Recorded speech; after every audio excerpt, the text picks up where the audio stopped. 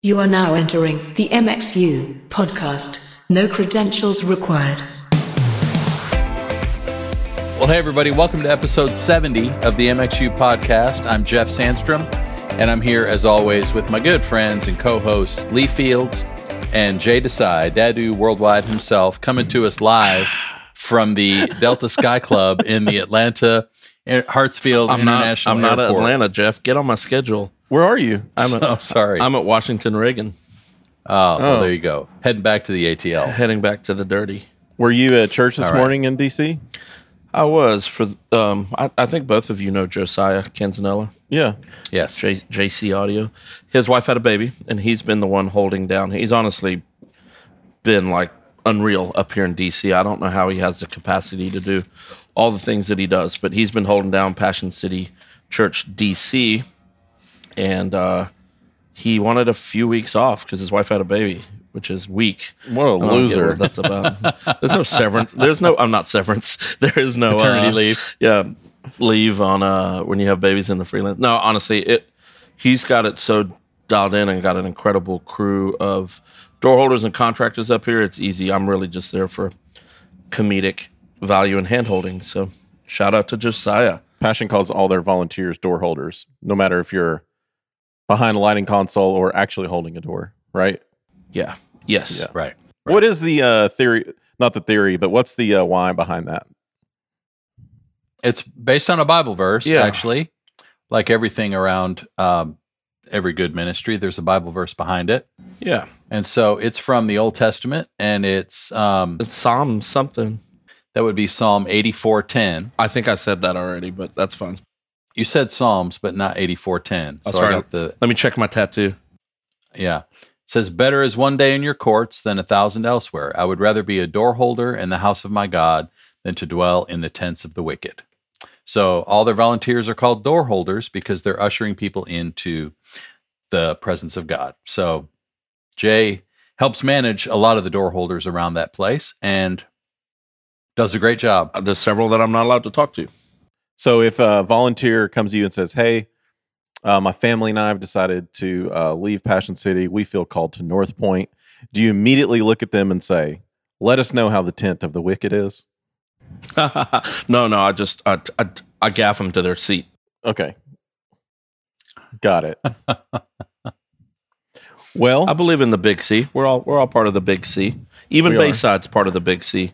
they are. And what Even Bayside. what miniature church Jeff's going to up in Greenville that has one microphone recordings? Hey, if you missed last episode, you got to go check it out. That's all I'm saying. Speaking of tents of wicked people, Jay, you look like you're setting in a VIP booth at a Vegas club with that stitched leather behind you. Okay, I told y'all I was at Washington Reagan, but Yeah, I'm I really know. in Vegas. Yeah. Hi, welcome to Sky Club. Make yourself at home. Yeah, the bar's right down to your left. Free Wi-Fi, password's happy this month. What was that? Someone just looked at me like I knew what was going on, so I just thought I'd welcome them into the Sky Club. Well, you've I love got a it. microphone on. It looks like an earpiece. Like you've got, you get the staff radio. Yeah, that lady's going to go home and be like, they got bouncers at the Sky Club. I got a funny DM from a guy about podcast episode 45. That's been a while. I don't remember that long. I don't ago. remember either. And he referenced something that I don't even remember saying, but Okay. I just need to read this to you. I'm not even going to give you a heads up or context for it as my Facebook Messenger is loading very slowly. Come on. Okay. There we go. James Taylor. Like the James Taylor? Well, I thought for a second, wow, it's James Taylor DMing me, but no, different James Taylor. Here he goes. I was driving home last night, catching up on old MXU podcasts, and you were talking about Little Caesars Pizza in episode 45. Do you remember this, Jeff? I don't.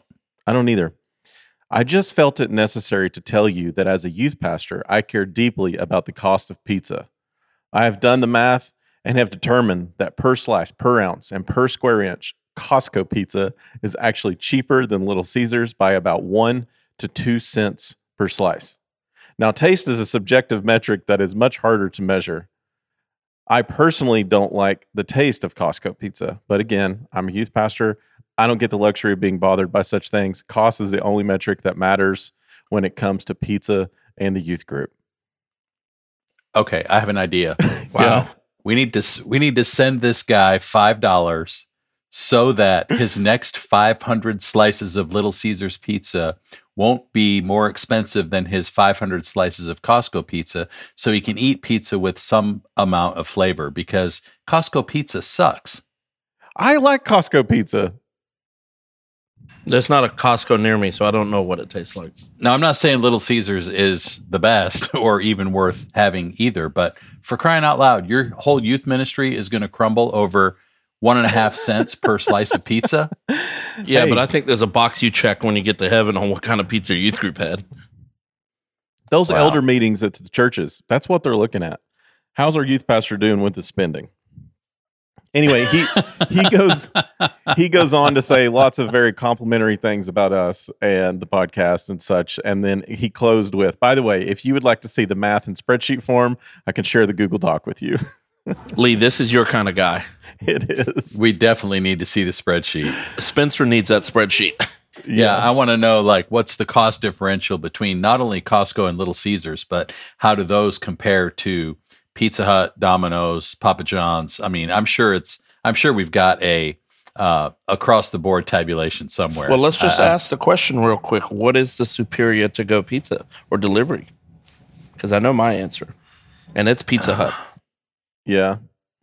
Okay, so bus food on tour. Okay. No, I don't even care about bus food. I'm talking about no. Friday night at the house.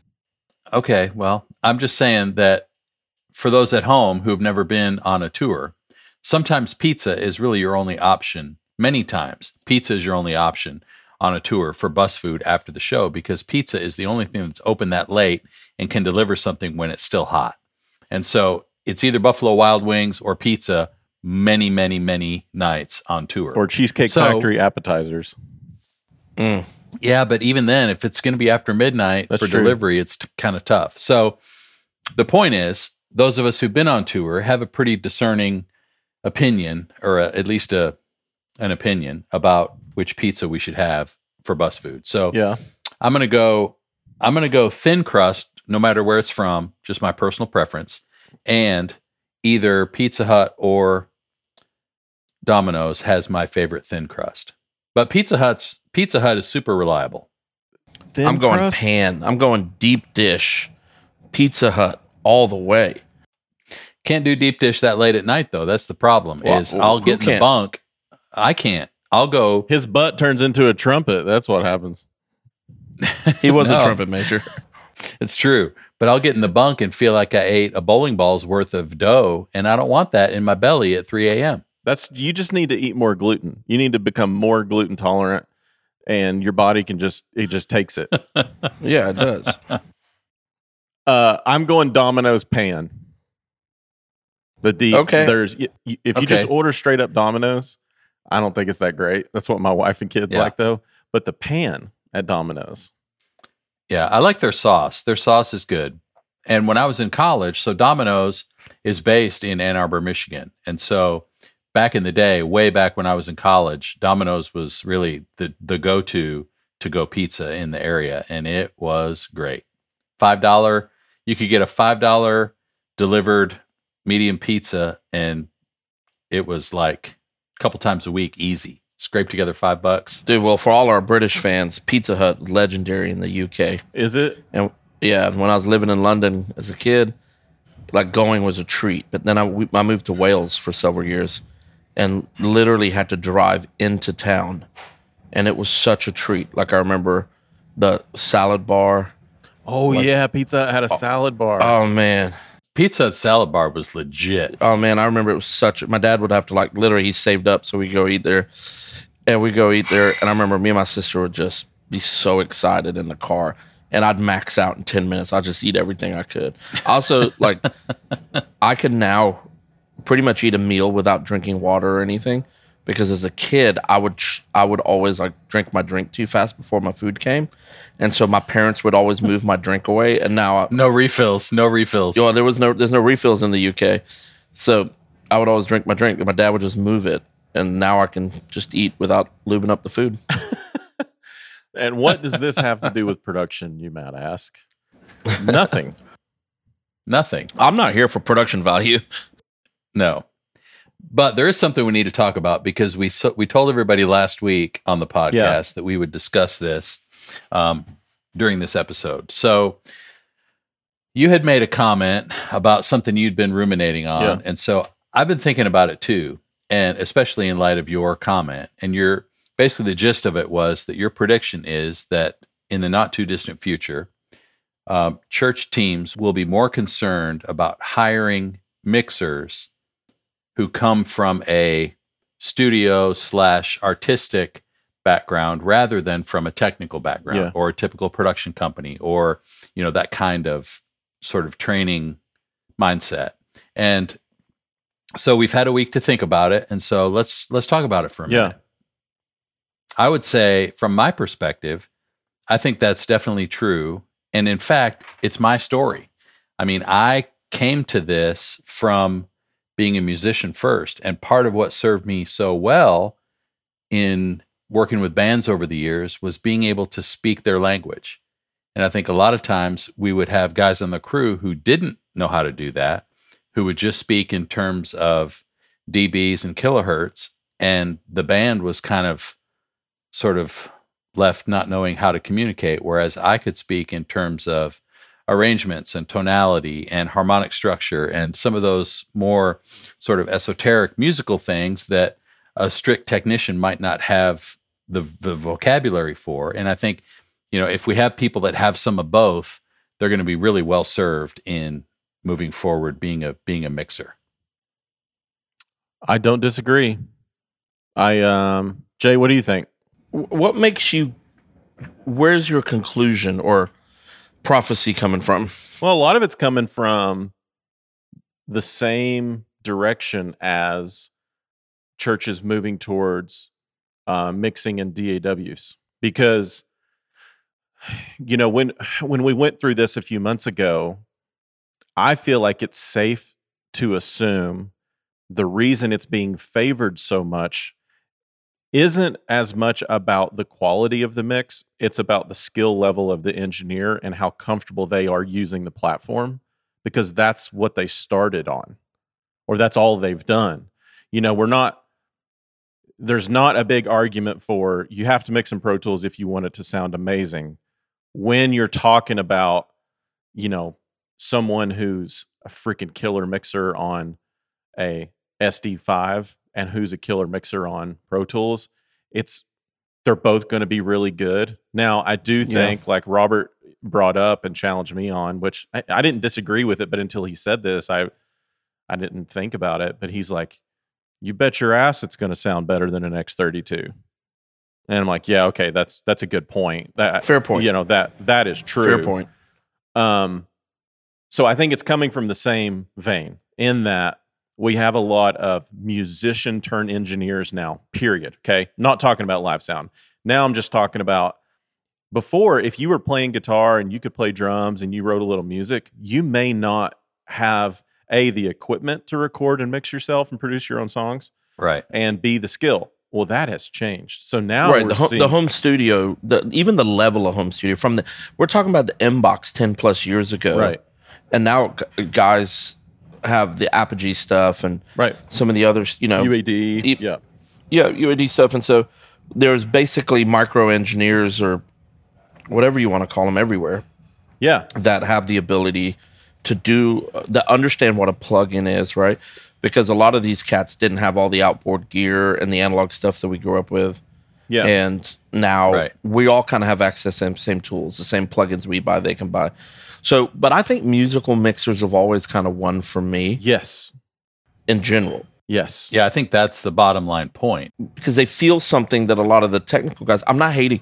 There's some phenomenal technical engineers. I'm not trying to I just think that from a listening point of view, I've always enjoyed a musical engineer a little more because he feels and anticipates a band's movements a little better, having been close to it. And two, I think the way they're able to relate to the band is a little bit. Perfect example is what's his name that's mixing Mercy Me these days? Rick May. Rick May. Oh, Yeah. I mean, I hadn't heard Mercy Me in a while, and they've always had great engineers. And then I heard Rick's mix, and I was like, oh my, holy shit. Like, he is a band member. yeah. Like, Right. I think there's just an edge that they have that I think that is attractive probably to worship leaders, regardless of the technical expertise on DAWs and all that stuff. So Yeah. I'm Yeah, not trying to repeat I agree. anything y'all just said. I'm definitely agreeing, but I'm just going to say there are technical mixers that don't play an instrument that are very good, but I still feel like they're musicians. no question. You know what I'm saying? Yeah. I 100% get that. But Yeah, the console is their instrument. yes, What's giving people an edge? We're generalizing. it is. And what You're- has giving people an edge is understanding Yep. music on a deeper level than a non-musician can't. And it's edges technically, it's edges in the mix. And the big one too is an edge with trust in the band. Like the band trusts, I know that guy is going to nail everything because he understands how to hear melody. He understands arrangements and feel. Like that's a big I've edge. never heard a drummer not brag on Christian Pascal's mix, particularly pertaining to the drums. Yeah. Of course. I mean, Yeah. people lose their mind. His drums sound unbelievable. Yeah. His whole mix is unbelievable. His drums are always, just firsthand. The other thing, though, Lee, is we sound like the old farts club now, but like I couldn't wait to get my hands on a PM4K H3000, some of the bigger desks, and the multiple double wides of outboard gear. Yeah. And so for me, from 16 to that trajectory, when it probably really happened for me in the 20s, where I got to use the nice pre's and the nice comps and not scale. I'm not talking about the Ray Bold and I we're talking about the ACP88. Yeah. I'm not talking about the crappy $3,000 Yamaha and the ACP88, Right. and you're split an M1 reverb on the left and delay on the right, Yeah. like the good stuff. It took years for me to get there. Yep. But thanks to Waves, one of our brilliant friends, they have a sale every day, and so all of us can have the same stuff for $29.99. Right. And so it's just the playing field feels different too, from musician to tech as well. So if a few years ago, let's say 5 years ago, if you looked at the pool of upcoming engineers, I'm just going to make up a number. Let's say it was 50% musical, 50% technical. I think that number's shifting more musical. I think it's like more 75% now, 25% technical. So Yeah, and I think a lot of that is because the musicians have had to learn the technical Yes. to be able to make records in their bedroom. Right. I mean, you look at Billie Eilish and her brother make the biggest selling record in the world in the bedroom. It's like the gear is good enough and the plugins are ample enough and all that stuff. It's like, I would trust his proficiency behind a front of house desk probably as much or more than I would somebody who just came out of the shop at a production company, just because there's a musical sensibility that's already there because he's proven himself in the ability to record and mix based on the gear that was at his disposal. Yep. I'm not hating on technical training at schools, right? I think No, not at it all. gives you advantage. But you remember when, like, early on years for me, like when guys were coming out of some of these engineering programs at Full Sail, some of those, they then would be frustrated because they would have to start at internship level in in a company they went to, or they weren't able to get placement right with a band or something. And so I think there's always been the technical stuff can be taught and learned and that stuff, but the musical stuff has to kind of somewhat be natural or raised up from a very early age. It's funny that you bring that up because, and this is not to harsh on Full Sail at all, but I remember a story that front of house system tech that I had for years with Tomlin told me. He went to Full Sail, and because the conversation came up about, the ability, capability, quality of Full Sail graduates. And he said that when he was in his first live sound class, it was a rigging class of all things. And the professor came in the first day and said, there's 20 kids in the room. Professor comes in and says, just so you guys know, there are probably 2 of you in this classroom who will actually end up making a living in this business. Thanks for your And he was right. $75,000. You're right. Exactly. Because of that whole class, there were exactly 2 who are currently working in live production. And it was because, not just because the other 18 people couldn't learn the technical stuff, but that they wouldn't have what it takes to actually cross that line of how to make a difference with a band, connect with a production manager, connect with what's actually required in terms of hard work and skill and musical ability and all those things. It's such a complicated equation. I mean, but the techies make the best system techs for me too, though. Like Yes. I suck at being a system tech, right? Because I just don't care about some stuff and never learned it, and it's not natural for me. I had to load a piece of software on my computer, and someone literally had to log in and do it because I was like just stupid.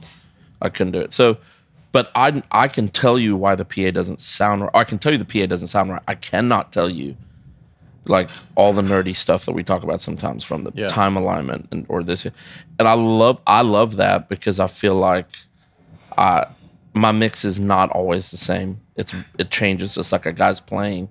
But the hard part is a lot of people have over the last few years wanted consistency and the same mix week in and week out, you know?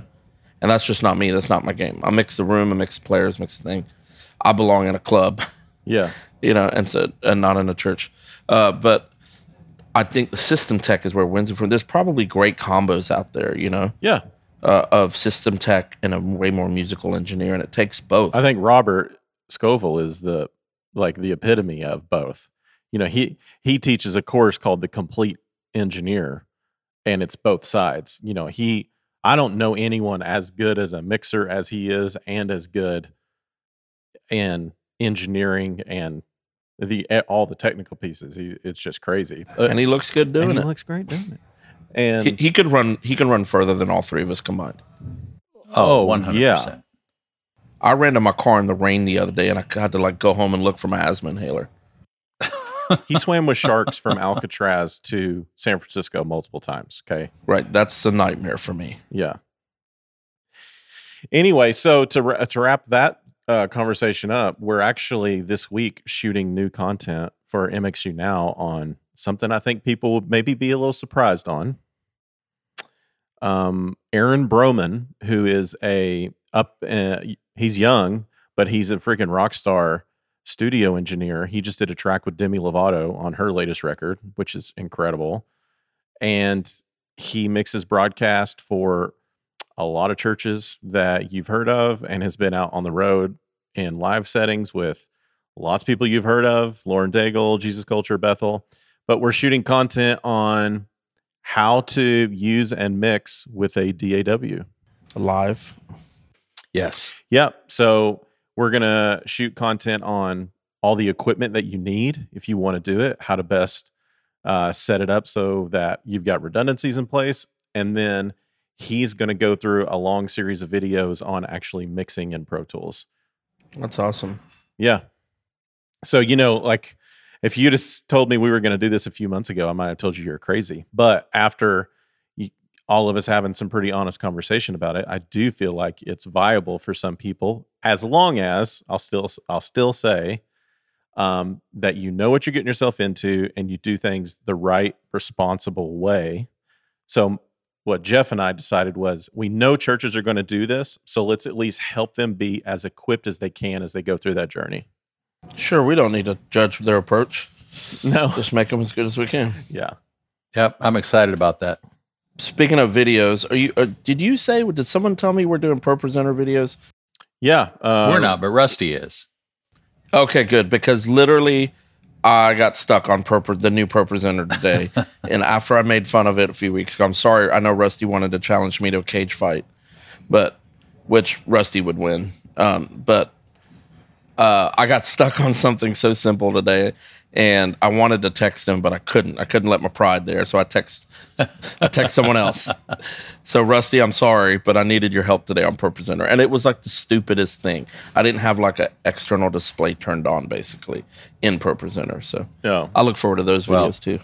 Yeah, we're all really excited about that because Rusty Anderson, for those of you who don't know, who haven't been following along, Rusty provided some great content and some great insight for us on the videos on video that we shot at Elevation. And so now he's going to just continue the trend and shoot some pro presenter specific training videos. So I love the fact that the MXU Now library is continuing to expand into lighting and video offerings, and we don't know anybody better than Rusty to help us teach that material. So that's coming soon as well. Hey, before we get too much further, I need to give a warning to people on the tour. About my potty mouth? Yeah, your potty mouth, yeah. The early bird sale ended, so we saw a big influx of ticket purchasing over the last 2 weeks. But there are some cities that are about to sell out, and we're going to be out of tickets. So I kind of want to throw some of those out. Charlotte, as of right now, there's 24 tickets left. Nashville, 39. Denver, 33. Dallas, 18. So go get them, folks. Atlanta and Tulsa have about 50 left, so that's not many either. So I warned everybody. I think the great thing about us capping the crowd sizes is that we can build conversations throughout the day with people, and people don't feel like they're in this massive thing, that it's a very intimate setting. I think that'd be great. Yeah. And every city will sell out. So guys, if you're waiting, it's like an NPR fundraiser. It's like, if you're waiting till the last day so you can say, I helped push them through to the end. It's like, don't wait, because you're going to regret it come mid-August when all these tickets are gone. So go ahead and buy them now. A lot of you have your fiscal year starting at the end of this month. So if your fiscal year for your budget starts July 1st, make that a reserved expenditure because you're going to not want to miss it. Lee, can I ask you a question? Yeah. I saw that you got your Crew Brew coffee. Yeah. What do you think? It's okay if you don't like it. I think it's awesome. You won't hate us. No, I think it's really good. I bought a full pour over rig for MXU HQ here. I'm staring at it right now, and a couple guys in our office know how to do that, so they taught me how to do it because it's not a Keurig. It takes a little more, Oh my gosh! But I got the beans in the mail the day before I flew out, so I'm going to try them tomorrow morning. Yeah, but I'm excited. So what good. I'm most excited about is a little secret project we're working on with Crew Brew. Yeah, I heard yellow beans. Maybe. We shall see. Is that food coloring? Because I don't want that in my coffee. Isn't the coffee bean No, green? It's turmeric. It's turmeric. It's really it's healthy for you. Honestly though, I can fit into the t-shirt he sent me. That's what I'm excited. I need another black t-shirt. I wore mine yesterday, and I'll say this: the sleeves are tight, shows off the guns, but it hides the midsection well. So I like that shirt. Okay. Crewbrew.com. Go and get you. Is it crewbrew.com? I hope it's crewbrew.com. Hopefully. Go ahead and support a fellow production guy who is honestly doesn't do anything half-ass. He's like been in there just roasting beans himself the whole time. He has. It is crewbrew.com. I just checked. All right. What else do we need to cover? We talked about the tour. We talked about videos. We talked about studio engineers running off church engineers. I mean, all that. I think we need to get to our interview. Yeah, this is going to be awesome. First thing is this interview is going to help a lot more than just the technical staff. So share this with your worship leaders, your lyrics operators, your video team, your executive pastors, maybe even someone in finance has asked you before, hey, are we breaking the law by not showing copyright information, or are we allowed to stream this? So, Jeff, why don't you introduce who we're talking to and how we came about this conversation? Well, I'll just say that if anyone is going to go to jail or thinks they're going to go to jail for like whatever the infringement would be, call me first. Let's see if we can get Bob Goff on retainer, because he'll get it expunged off your record, hopefully. I love firsthand experience. And then I've got some experience from the hard time that I did. Good. Well, we were thrilled to have this conversation with Nate Scott from CCLI. He is the Director of Publisher and Songwriter Relations, and he has forgotten more about church copyrights and licensing than any of us will ever know. So we hope you love hearing from him. And as we dig into this conversation, try not to let the guilt feelings overwhelm you, because we have people here to help. Jay is going to lead the charge on that. Yeah, that's what I do. Well, we are really excited today to be joined by Nate Scott from CCLI. Nate is the Director of Publisher and Artist Relations and has a lot to talk to us about regarding licensing and what your CCLI license covers for your church and maybe doesn't cover, and some of the questions that we've had from people as we've started to talk about this conversation. So, Nate, thanks for being with us today. Glad to be with you. Why don't you tell us a little bit about your story? I'd love to hear how you got involved in the music business, music licensing, and artist relations, publisher stuff in the first place. Yeah, I think it all started with just playing music in the church. I've been playing drums in the church for 20-something years, and had made friends with a worship leader at our church and a separate person who was an electric guitarist, both of whom worked at CCLI. And that was very early on, before one of them worked there. But long story short, down the road, an opportunity came up at CCLI. It wasn't on my radar. And the gentleman that who played electric guitar at church, George Ross, he called me up and said, "Hey, Nate, we've got this opportunity, and would you be interested in talking?"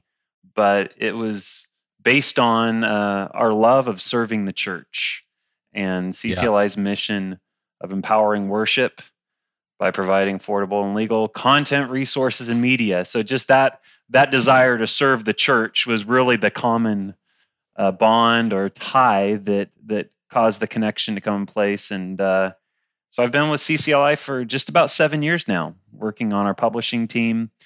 And over time, I've gone from managing just the team that deals with ownership changes with catalogs and new song registrations and conducting payouts, to where I am today, where I'm over that department, but also working closely with songwriters and artists just to ensure that we're serving them as best as we can.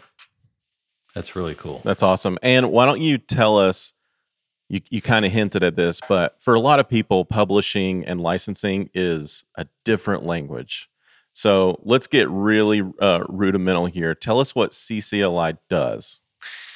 So in a nutshell, CCLI has relationships with publishers and, of course, with churches. But publishers, they grant the rights to their songs and their recordings to CCLI, and then we package those rights into blanket licenses that we make available to churches, so that they're able to focus on, conducting their worship services and not have to think about securing the rights to use each song that they use on a Sunday, which today a song could have 7 or 8 ownership splits and a bunch of different catalog owners. So back when we started, when the company started, I think it was 32 years ago, you had single songwriters who were the authors of songs. Today, everybody's co-writing with everyone. So more than any time before, the blanket license to the church is helpful to ensure that they're able to secure the rights to copy works and use them in their services and to stream them. And we make that process easy by dealing with the relationship with all of the publishers and, the independent songwriters as well. That's cool. So for people who maybe didn't grow up in a church with traditional published materials, I'm thinking about hymnals specifically. It used to be that, you'd go to church, and if you wanted to sing music, you could open up a book that was paid for by the church, and those publishing rights were covered by the purchase of a hymnal. Absolutely. So we all turned to page 322 and sing Joy Unspeakable as a congregation, and anybody could read those notes and words to be able to sing that song, and the purchase of the book, the hymnal, paid for the publishing and the authorship of those materials. Now, with words on a screen and, whether it's whether it's transparencies on an overhead projector from the old days, or whether it's, ProPresenter and other things, and music that's not in a paper published form, that necessitated a way for those authors to be protected in the same way they would be from a printed book. So that's really kind of the origin, is the protection of the artists and publishers to make sure they got credit for their work. Is that right? That's right. Originally, our offering was the church copyright license. The focus was making reproductions of works. Yeah. That could be out of that hymnal, or one of the old integrity praise books that was spiral bound. And if somebody wanted to make a photocopy of one of those songs and share it with their worship team, well, then that's a reproduction that is not covered when you purchase that songbook. And then further, if you're taking lyrics and you're back then, you would probably enter them in via typewriter or your computer into a form that you could print onto a transparency. That is also a replication. The right to display those lyrics is covered by the religious service exemption in the copyright law here in the United States. But in order to get those lyrics to the point where you can project them, you have to make some sort of a reproduction, unless you purchased that slide, that transparency in the old days, or PowerPoint slide today with the lyrics already fixed to it. There's no reproduction needed. So long story short, we started based on just basic reproduction of either song sheets or lyrics. Got it. And I think we're all covered. And the reason everything that you guys just explained is needed is because, I'm not sure how long ago, but the federal government decided that there are certain protections creators need to protect their works from being copied. And that included songwriters, authors, things like that. Yeah, there are 5 rights. You've got the right to reproductions. You've got the right to perform that work. You have the right to create derivative works. If it's a recording, that could be sampling. But if it's just a composition, that might be translating or creating derivations, arrangements, that sort of thing. Let's see. Number 4 would be distribution. If you wanted to sell or give away that work. And the 5th right is display, which of course would be applicable with statues and drawings, paintings, photography. In this case, it could be the lyrics or even displaying a song sheet. That right is exclusive to the creator. You can't just take someone else's work and display it publicly. Yeah, got it. Okay, so now let's get into a bit of like 20 questions here. So you're kind of in the hot seat on this, and there's not many podcasts that were like, we just need some clarity, Yeah. And you guys didn't even warm me up with what the questions would be. It was just no, we didn't. This is just we could have sent you these ahead. This is truly a hot seat. Shooting from the hip. Yeah. Yeah. So one of the biggest challenges in the last few years, as you know, I'm sure you guys spent so much time on this, is streaming and the web and Facebook Live. And, there's so many different mediums online where we're displaying both lyrics and playing back services and re-recordings and things like that. So help us out here. We've heard all kinds of things like, you're not allowed to put lyrics on Facebook. My songs are getting pulled off of YouTube. There's lots of things happening there. So I don't even know the right question to ask about that. I know that's loaded with lots of different scenarios, but I'd say just go for it and talk a little bit about that and what our options are. Sure. So our streaming license, church streaming license, has been around for, I think, 11 years now. We were 10 years into it before the pandemic. And the audience or the appetite for that license has just gone through the roof, because everybody, if they wanted to continue doing church services, they needed to stream them in the current environment. The streaming license allows churches to post their services, to take a live feed and post it, or to post for on demand at a later time, post their services on their church website or third-party platforms. The publishers have signed on in our agreements that third-party platforms are allowed. And by that, we mean YouTube, Facebook. You could say Zoom is a third-party platform, but that is allowed in our agreements. Great. The challenge for churches today is that Facebook and YouTube have their own terms of agreement, and the church is at the mercy of these platforms as to whether their content can live there unhindered. And you'll find that churches will, let's say they just perform a song. They perform a Hillsong worship song. That's never happened. That's never happened. If they're playing it live, YouTube and Facebook, they have algorithms that will identify the underlying composition. And there's the potential then that once that match is made, they'll notify, in YouTube's case, that they've matched the composition and that they're going to basically direct any monetization towards the content owner.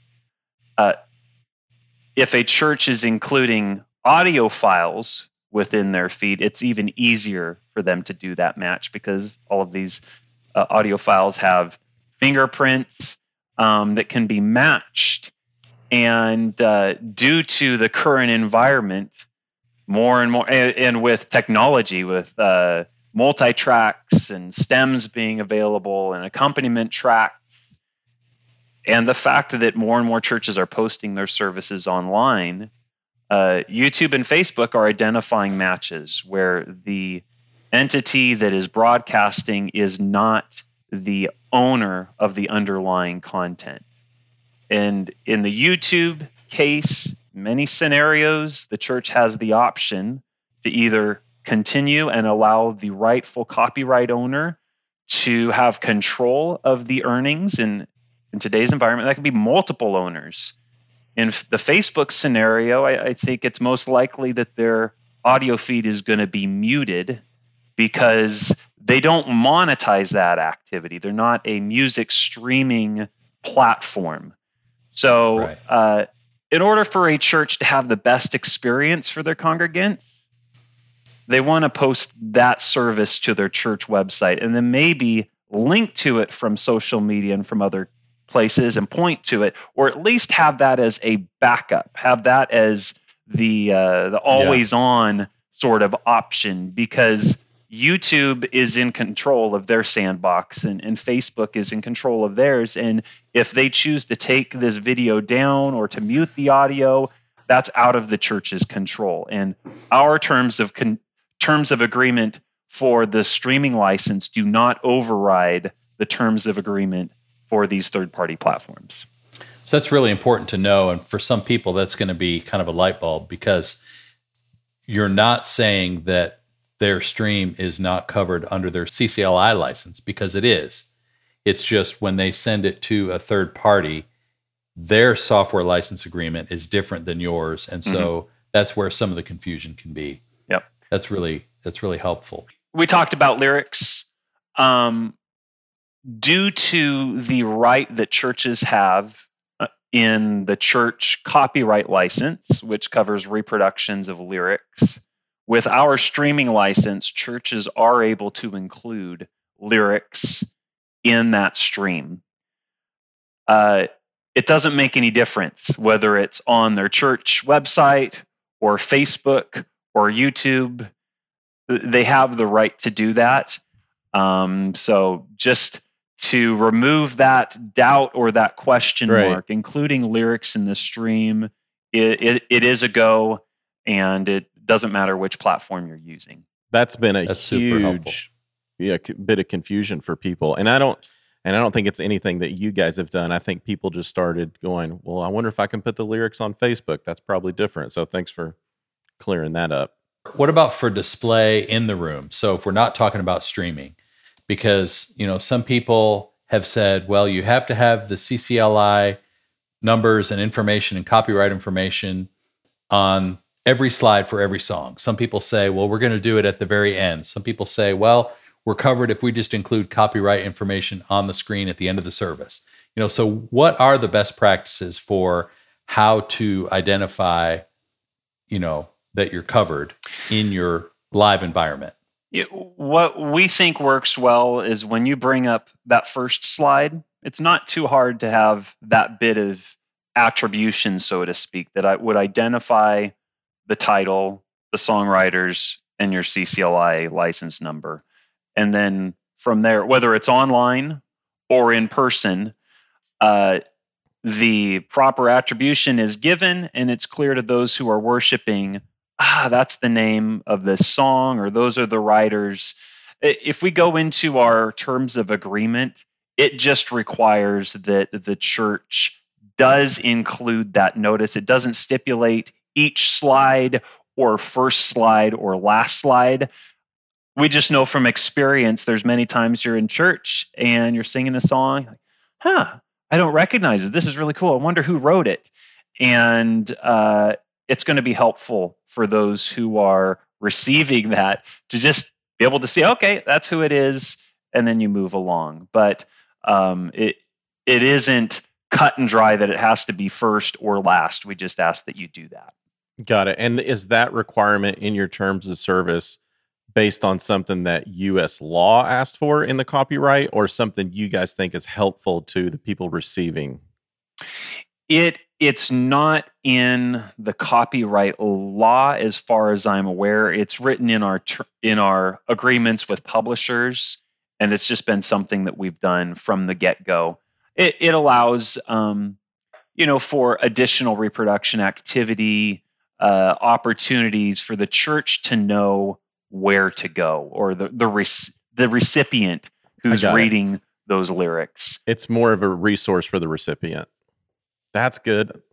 There is, I haven't gotten into that requirement, if there is, for the copyright notice, because copyright law wouldn't require a CCLI license number, right? It would It would have been totally outside of that. Right. So there also could be this part where it talks about in the copyright law the requirement for making reproductions. But the thing is, when you're making a reproduction as a church, that is something that the owner of the work has to grant you permission to do. And it will be under whatever their terms are.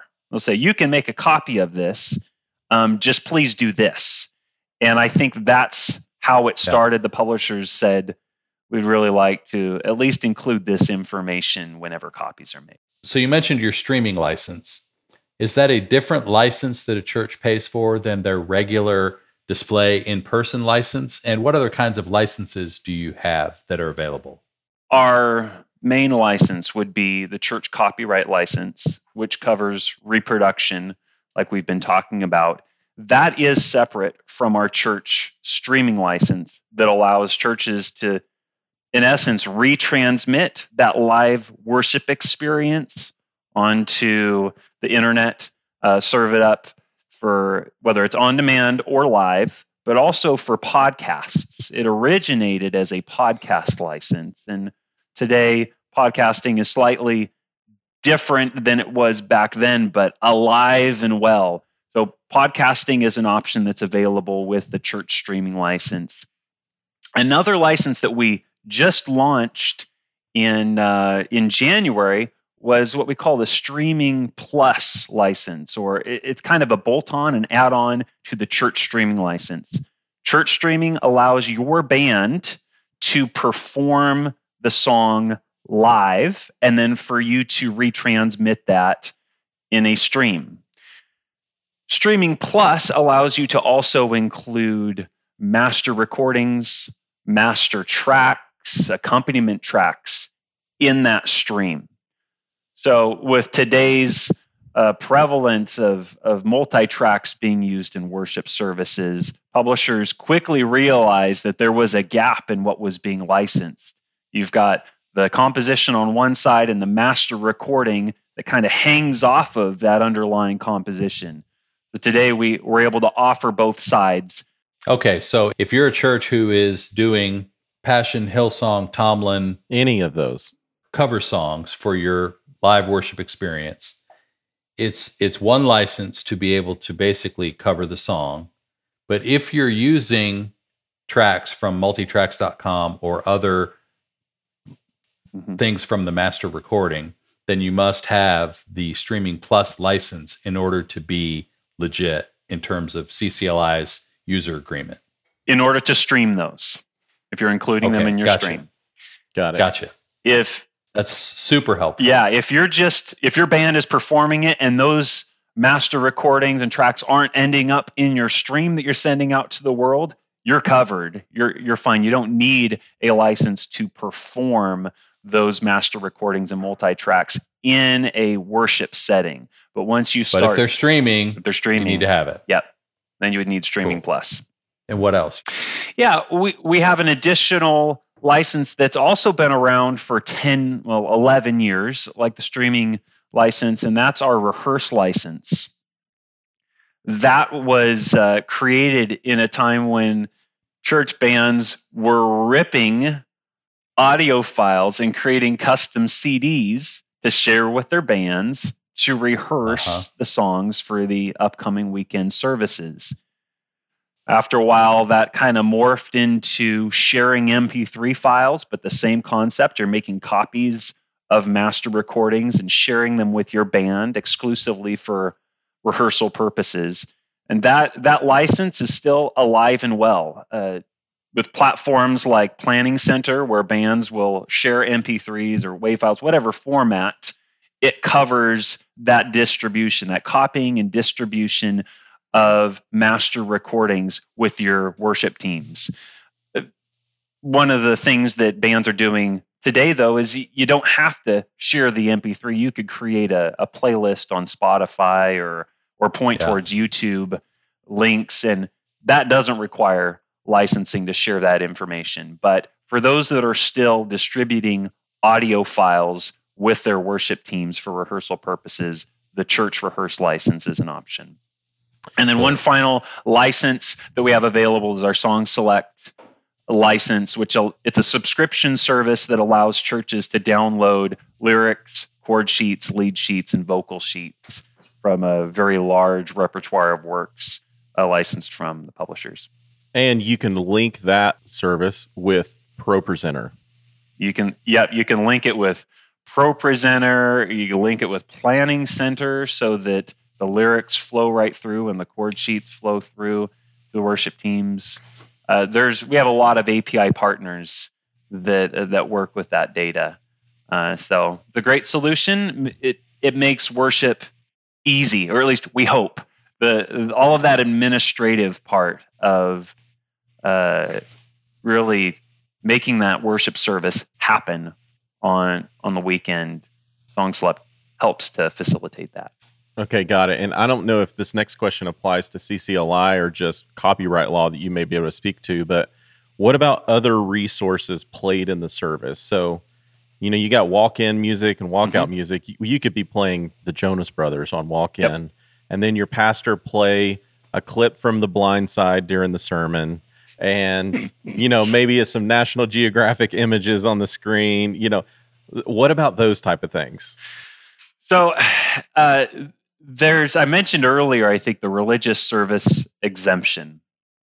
The religious service exemption allows in the course of services or the course of religious services for churches to perform works and to display works. So if you interpret the start of service as people are walking in, and the end of service as they're walking out as part of your service, and you're performing works, aka playing an audio file of the Jonas Brothers, then that activity is covered under the religious service exemption. It doesn't differentiate between secular or sacred music. That's great. Those Jonas Brothers are good Christian boys. We we love want to support them. Yeah. They're going on a mission trip this summer. We want to make sure they get a good send off. Yep. And then similarly, displaying of a work within the service If playing that audio file, obviously that's going to be covered. Displaying a work is going to be covered in the service. I haven't really gotten into the weeds of an image or something that they want to display, because that's outside of Christian copyright licensing or the music side. But I always go back to, what rights are protected and not protected. The right to display work in a religious service, that's exempt. You don't have to get licensing. So it really comes down to whether a replication or duplication was made of that image in order to display it. And then we're talking about, the rights for photography, which I don't know how that licensing works, but that's my best guess in that scenario. Basically, pastors are crooks and they're going to jail. It's basically what you said. Quote, Nate Scott. Just kidding. And then there's similar types of exemptions for educational purposes. Yeah. We know things about fair use. I've read things about fair use that you can play a clip from The Blind Side as long as it's short enough that it would not exclude the viewer from going and purchasing it themselves. So if it's a 90-second clip of Sandra Bullock and Philip Fulmer, because I love Philip Fulmer because he's a head coach of the Tennessee Volunteers. He was in that movie. And you use that short clip to support the message, that's considered fair use. If you played an hour of the movie in the service, that's a no-no. So it's kind of you have to use judgment there. That's what I've been told. And one of the things that one of my colleagues always says is that fair use is a defense that you can use as a church if there's an infringement. Got it. And you can try to defend yourself saying, well, those 90 seconds, that was just fair use. Yeah. It's not just a right that says you could use 90 seconds. It's not written into the copyright law that way. It's a defense that can be used. But you brought to mind the fact that we do have CVLI, which is the church video licensing company, which allows churches to purchase a license for either displaying or playing snippets from approved movies within their services for illustrations and those sort of things, exactly what you described. And there's another license that would allow you to do like a movie night at the church. Okay. And it's from a select repertoire of movies where the house that I think a lot of the major movie producers are on board now, but you'd have to go to CVLI to figure out which ones have signed on. But there's a large group of movies that are available for churches to use. That's great. That license. And that's very cool. For MXU, we use a lot of tracks from churches in our educational pursuit. Mm-hmm. So I've talked to, my friend Adrian at Integrity and said, hey, here's what we're doing. And because we have a relationship with the publisher, he says, oh, it's educational, proceed. But we're all the time wondering, like, are we going to get something pulled from YouTube, or is what we're doing okay? So it's even something that Jeff and I are constantly asking ourselves and getting permission from writers of works that we're using and all kinds of things like that. So that's cool. Very interesting. Well, this is super helpful. I think it's great. Is there a question that we should be asking you that we haven't yet? Oh, yeah. There's a couple other licensing scenarios to bring in. CCLI has a sister company that we work with now called Christian Copyright Solutions. They also license into churches. They have a performance license that allows churches to play audio recordings or perform songs when it's in the context of outside of the church service. So let's say you're doing a picnic, barbecue, graduation ceremony. You might have on-hold music within your church that doesn't have licensing for performance. A variety of all of our churches, probably have activities that are happening where we're playing CDs or we pull up Spotify and just start jamming out to something. And if that's not a service, so to speak, that is a public performance of either an audio file, or if it's a live performance, like a talent show, that does require additional licensing. And a church is viewed the same as a coffee shop or as a bar or arena. So there is a need to ensure that if you're playing sound recordings or performing music live outside of the church context, if you're not the owner of that work, that you consider getting a perform license. That's good. So it's similar to a restaurant that might have, an ASCAP BMI license for their jukebox or the music that they play as background music. It's the same kind of thing, but for a church that's not tied to a church service. Yeah, exact same thing in the CCS's perform music facilities licenses, we call it. It has the rights from ASCAP, BMI, and CSAC all aggregated together. So there's 28 million songs that are covered under those agreements, rather than the church having to go secure rights from ASCAP or BMI or CSAC individually. Wow. So, as much as people, I don't know, I like to think that people would pursue that and just go ahead and get the license rather than trying to defend why they shouldn't need a license because they're a church. Oh. Because the problem is, if you get challenged or if some publisher decides they want to make an example of you and you don't have a license, that's going to be a lot more expensive to defend than it would have been to buy the license in the first place. Yep. So I think the part of the bottom line here is, okay, guys, do the right thing, protect yourselves, know your rights, but then pay for the licensing that you should, because not only is it the right and legal thing to do, but it's a good way to set an example for the rest of your team. Absolutely. It's property. Somebody owns that property. And as believers, we agree not to steal, not to take from others. That's part of what we believe. So it's easy to not question the activities that we're doing in church, and you don't realize that we're actually taking something that somebody else owns and we're using it for our own purposes. So let's talk for a minute about the other side of the equation. Yeah. What if I'm a church that's creating work that wants to know, okay, what are the best next steps for me to make sure that, hey, if this song gets traction, not only from my church and maybe our other campuses, but other churches want to start using our song, like as a person who's creating and publishing that work, what's the best practices for me who doesn't know anything about this to figure out how to engage with CCLI or other publishing entities to make sure that I'm protected? Yeah, we've got I think over 6,000 affiliates with CCLI now. Those would be songwriters or publishing companies that have a relationship with CCLI that are licensing their works to us. When let's just say a church comes to us and they've written songs as a community, and they'd like to get them into CCLI's database so that they can just share them with the world.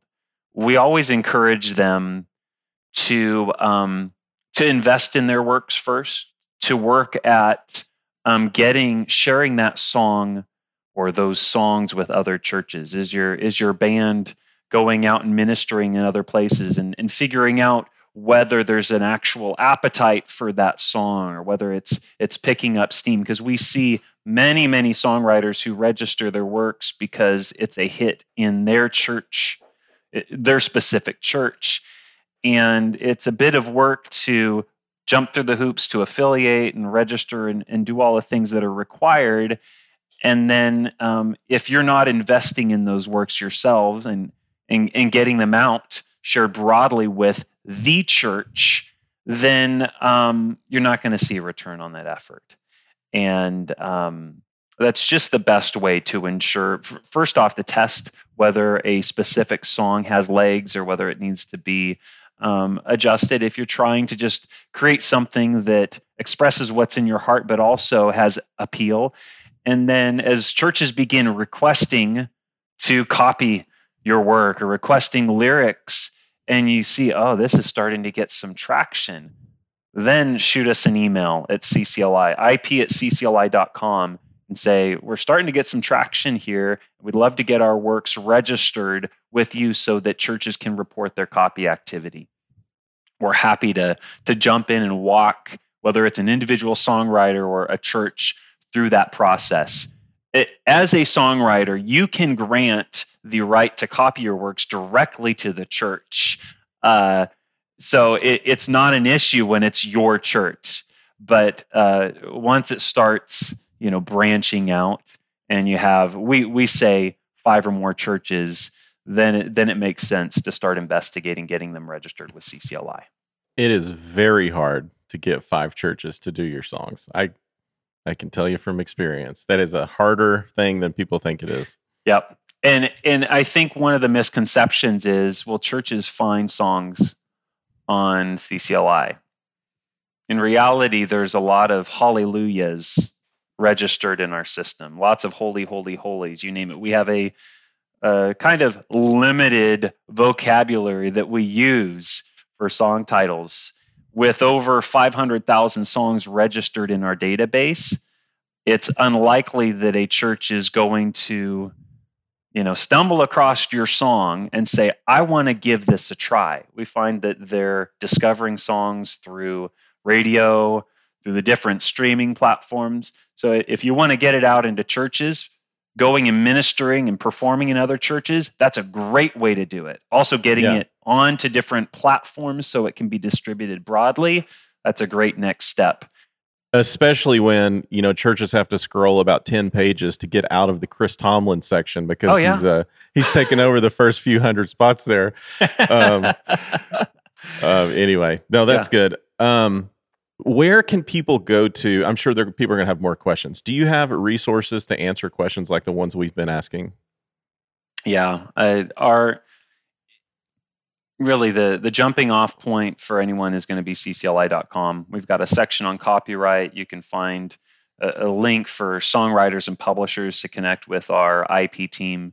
There's a great section on what we provide, and it breaks down into just the different activity types, the types of activities that are covered under specific licenses. So your best option, if you have questions, whether it's on the licensing end or the publishing end, is just to go to ccli.com and begin to browse. And then there's options to chat with our team and other ways to connect with us if need be. Well, that's awesome. Well, man, thanks for doing this. You got another? You something else? Can I share one other thing? Yes. One other license to share with you guys that could be a source of confusion for churches, or I think it's just a consideration. I mentioned CCS, Christian Copyright Solutions. They also offer a streaming license. It's called the WorshipCast license. So we spoke earlier about a misconception where you cannot include lyrics in your video for streaming. WorshipCast does not cover streaming of lyrics. So there are cases where if a church has a WorshipCast license, they have been told we are unable to include the lyrics, just because those rights for WorshipCast are granted by the PROs, ASCAP, BMI, and CSAC. They don't have the rights from these publishers for replication as CCLI does. One of the benefits of WorshipCast is that it covers that full repertoire that those 3 PROs cover. So if a church is using or wanting to include songs by Bob Dylan, James Taylor, the Beatles, maybe a Disney song from Frozen in their stream, they want to perform it because it's just for live performance of those songs, WorshipCast has the leg up on the CSL because it's a larger repertoire.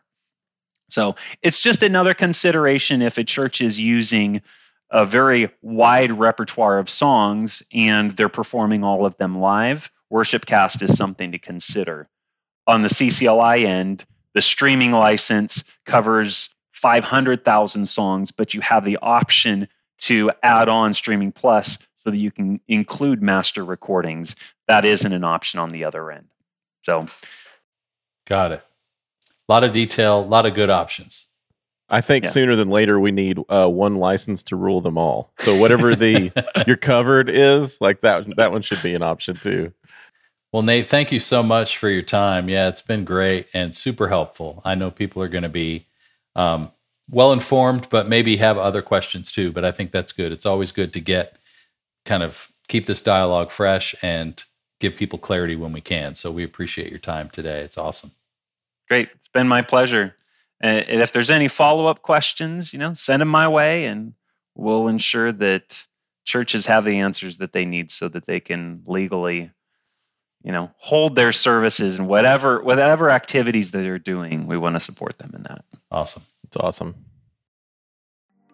All right. Well, that was great. I'm going to jail. Jay, you got that lawyer phone number? Yeah. At Bob Goff. Just direct message him. I'm sure he'll answer. Okay, great.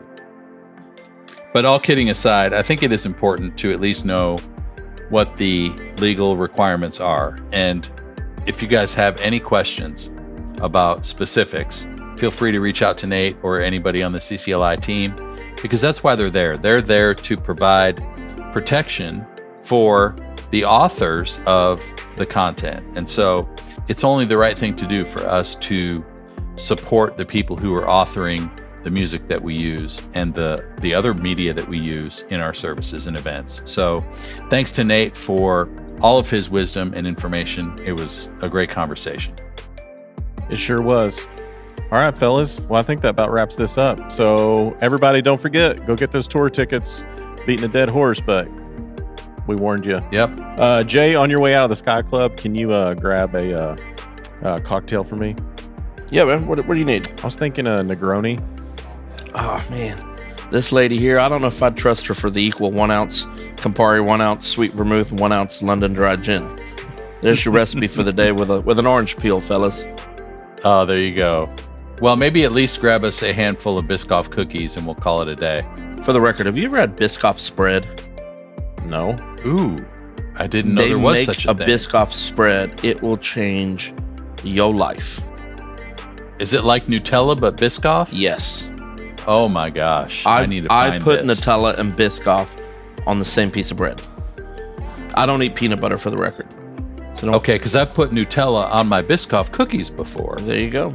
But I didn't know there was a spreadable version of Biscoff. I'd be the Nutella to your Biscoff. Oh, ebony and ivory. I don't think it's quite ivory. Well, or quite ebony. It's not quite ebony either. So it's wrong podcast. Gotta go. Have a great day, everybody. Bye. Bye.